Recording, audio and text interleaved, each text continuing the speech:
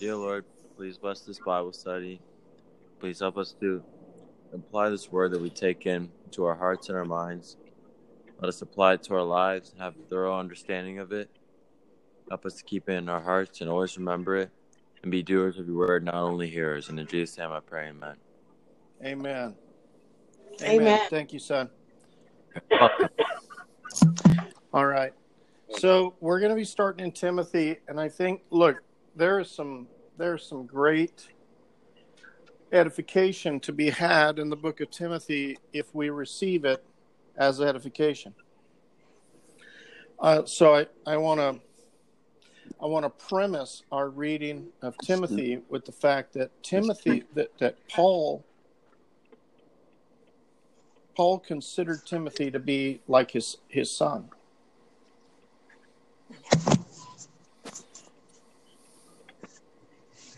Can everybody hear me? Yes. Yes. So therefore, as Paul is writing to Timothy, giving Timothy instruction in how to raise up the church, Paul was completely impassioned about his writings to all the other Christian churches. But when he writes to Timothy, there's something special. He's sending his heart of hearts, the Holy of Holies in his spirit. He's urging Timothy, his own dear son, to take up the mantle for which he's getting closer to death. Yeah. And so he's sharing with Timothy in such a way. There's a tone that Paul shares with Timothy. Let me back up. So Paul's tone that he writes to some of the other Christian churches is very hammer, like an anvil, hammer on an anvil. It's iron sharpens iron. Okay? But when he writes to Timothy, he writes with love. He writes with passion. He writes like he's writing to a sweetheart. It's his child. So I want you to listen to Timothy with that in mind and know that the Apostle Paul, who was the apostle to the Gentiles, this is our apostle. Yes. This is our apostle who's writing this. The apostle who was to lead us to Christ. This is the apostle who was to come out and to show us our way through the narrow gate. This is our apostle.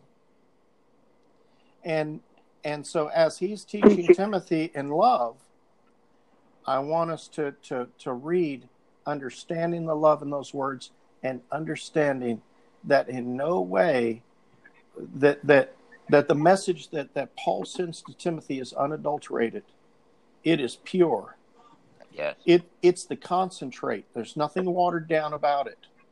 There's no ulterior motive. There's no pleading. Please, get rid of these other people in your church. No, this is a father talking to his son. So, with that in mind, let's read.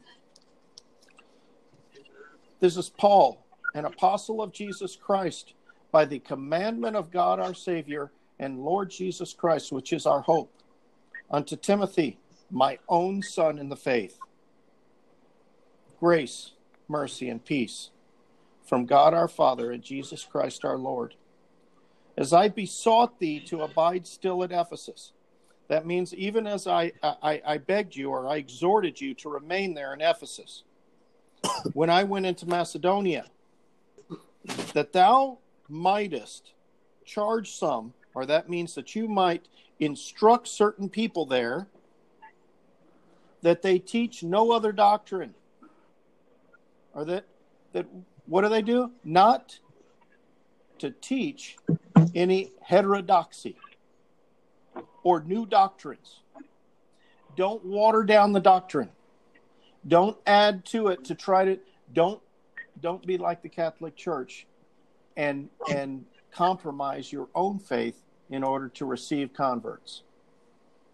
That's what Paul is cautioning Timothy against. Because when you have 500 people there that are on the verge of converting to your faith, but they just have this one sticking point that's holding on to their old faith. The inclination of man is to compromise on that point. And that's what the Nicolaitans did. That's what the Catholic Church. That's what they did. And that's what they still do today. And that's what they're preaching all the way up until 2 weeks ago. They're still preaching it today. Mm-hmm. To water down their own faith so that they can be the head of the church, not Jesus Christ, so that they can be the head of the church, so that they can hold authority over. They'll water down the doctrine 16 ways to Sunday if it gets them converts and tithes.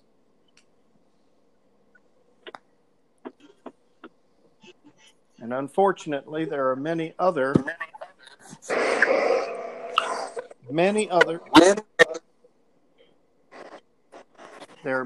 denominational faiths that have hidden ties to the Roman Catholic Church, such as the United Methodists, who 80% of the deeds on their church properties are owned by the Catholic Church. Really. Presbyterian. And they give a portion of their tithe income to the Catholic Church. Wow. So not only where do you find this information? You got to look and let the Holy Spirit lead you. It's all public information. I would tell you that a great starting point is Dr. Walter Veith. Dr. Walter Veith is an excellent starting point. This is a man who has dedicated his life to unraveling and uncovering and exposing all of these hidden wickednesses and the business aspect and the satanic worship aspect of the Catholic Church. What's his last name? Veith, Veith. Okay. And he's got a bunch of videos on YouTube. All of his videos are for sale on his website. And this is a man who started out in the Catholic priesthood as a student. And he was completely, and then when he left the Catholic priesthood, he was an atheist. So this is a man that's come full circle. He's extremely good. And he doesn't say anything without showing you the slides of it or the PDF picture of the page out of the book where it came from. Right. To show you the provenance of it. So, verse 5. Now the end of the commandment is charity. Let's say this. The end of the commandment is love. Yes. So that the object to be secured by your caution against God's commandments is love. That's your objective. Your objective in everything you do, the motivation should be love. Love for God, love for the faith, love for your Lord Jesus Christ, love for your fellow, love for your brethren, love for your neighbor. Yeah. Love for the hungry, love for the sick. Your motivation should be love. Out of a pure heart and out of a good conscience and a faith unfeigned, from which some, having swerved, have turned aside unto vain janglings. The vain janglings is a 2,000-year-old lingo that means empty talk. I particularly like the translation that uses this, wilderness of words. They have wandered away from the faith into a wilderness of words. Here's their wilderness of words, comes straight out of cemetery. Their wilderness of words comes out of cemetery teaching, cemetery school. And so they have all of these fancy words, and they have all these doctrinally correct words. And if you don't use the correct doctrine approved, stamped and blessed word, then you're you're a blasphemer. You can't possibly be saved if you're not using the correct words. They wander in the wilderness of words. And in that wilderness of words, they lose their soul. And unfortunately, there are times that they lead others into those paths, into the forest of words, and they get lost in there too. Whitewashed things. Yes, indeed. But having been attracted by the affinity of all the fancy words in the past myself, I can see how we can get lost in the forest of those words. We get lost in the forest of those words, and if somebody doesn't use the right word, well, then we're so quick to correct them, and we're so quick to tell them they've lost their way to Christ, and they can't possibly be worshiping the same God that I'm worshiping, and at the end of the day, it's all words. Yeah. It's all words.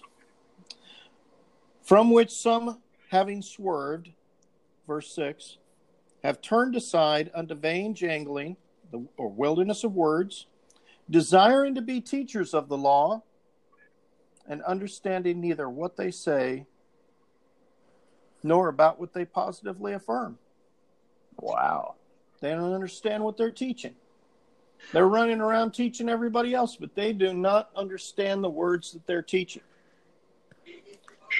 And I'll tell you how you can tell someone they're sincere.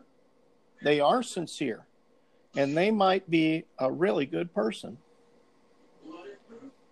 But when they're teaching you the Word of God without the supernatural, they're lost in the wilderness. When they are trying to bring life out of the dead words by completely ignoring Holy Spirit and the supernatural, then they are wandering in the wilderness, groping about like blind men and leading others.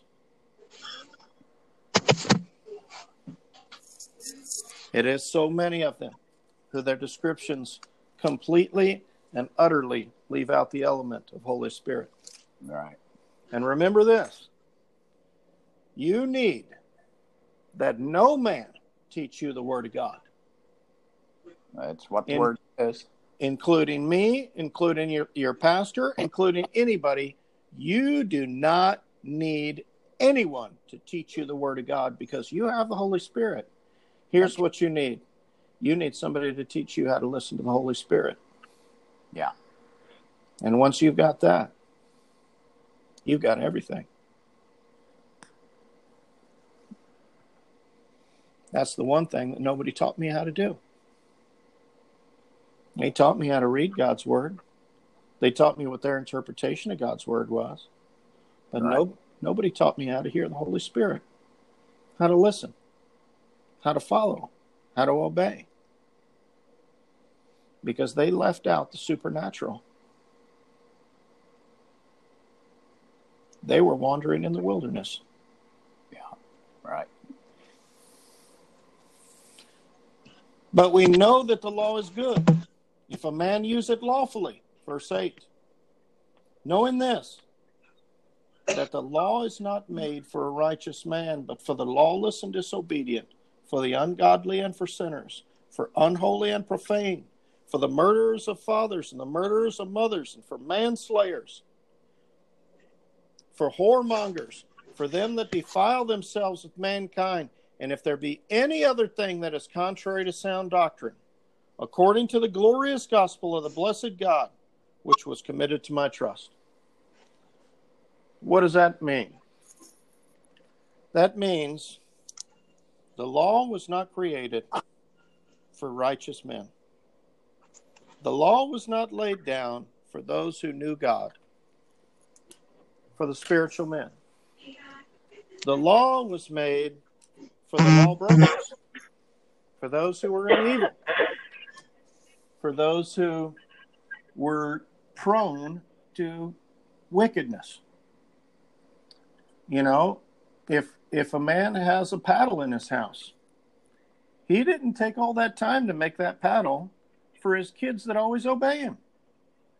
He made the paddle for the one that's always breaking every single rule. We're not making names. Yeah, we're not putting any names out there.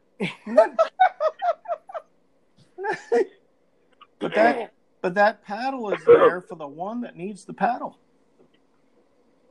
Because there are others that all you have to do is you just give them a look. And they straighten right up. They might even start crying. I mean, they are repenting immediately when they get the look. There's no need for a paddle for them. But some, they need the paddle. And if I, as a human, Father, a flawed character, a man with my many flaws, my many weaknesses, and if I understand that in my skin sack here on earth, then God in heaven certainly understands that on a magnificent level that my mind cannot even comprehend. All right, Dad, you got the floor. I'm done. Yeah. Okay. Well, we know that Paul was around, I think his mother's name was Lois, or was that his grandmother, Timothy? Oh, Timothy's grandmother, Lois. Yeah. And apparently he probably stayed with him a lot, but I'm sure he had to do with the leading them to the Lord. Mm-hmm. And so therefore that's why he called Timothy a son in the faith. Yes. So, and that's what any of us can do when we lead a person to the Lord. They're our children in the Lord. They are. And it's an honor that God gives us. And I pray to God He's given me lots of children.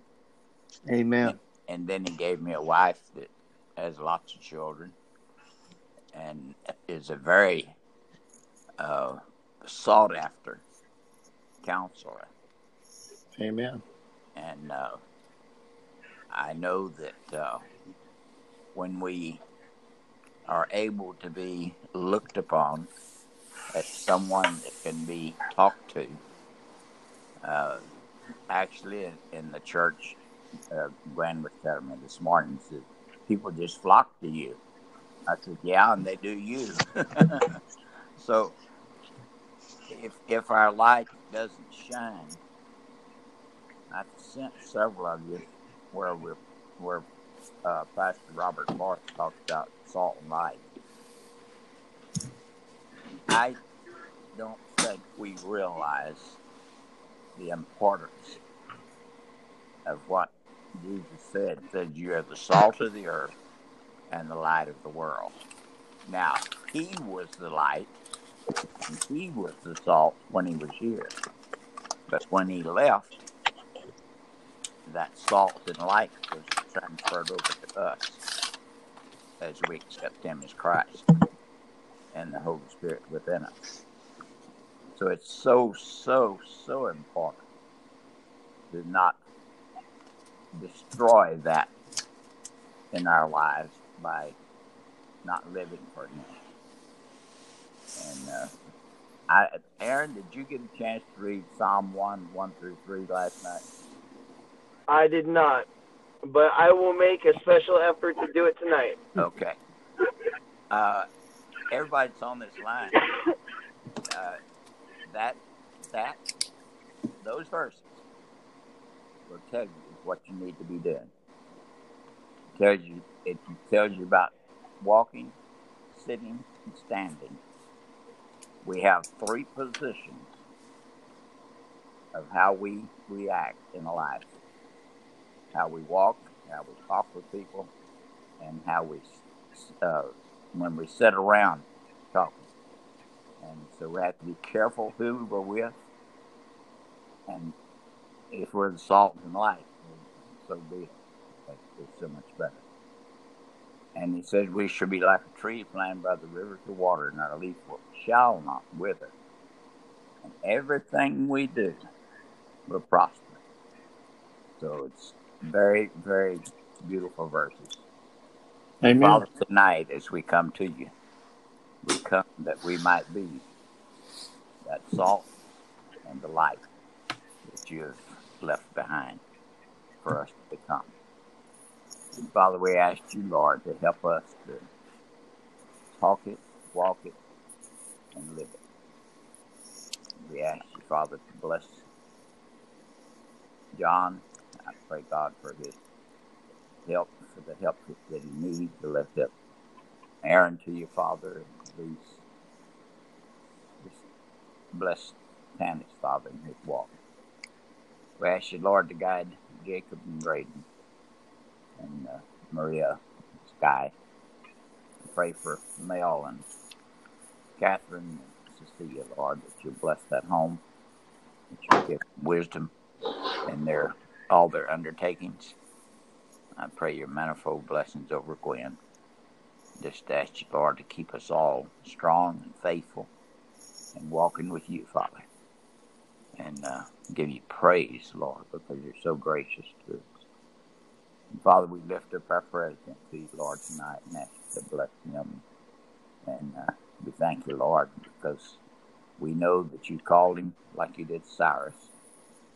And we ask God for this coming up election, that we as children of God will exercise our vote and exercise our right that you have given us, Lord, even to run for office.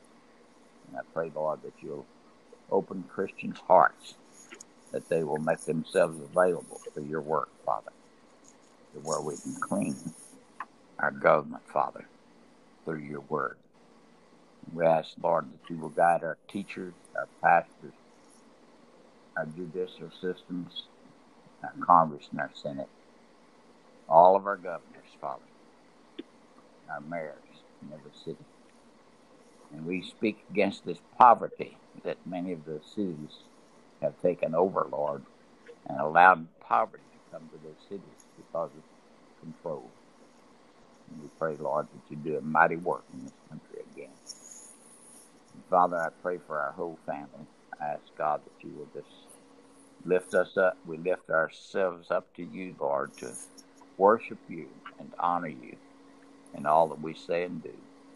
And may we bring you glory, Father. In Jesus' name we pray. Amen. Amen. Amen. Y'all be blessed. You too, All right, Dad. you too, guys. Good Good night. night. Love you. I love you. Good night, family. Love you. Good night. Good night, baby. Oh.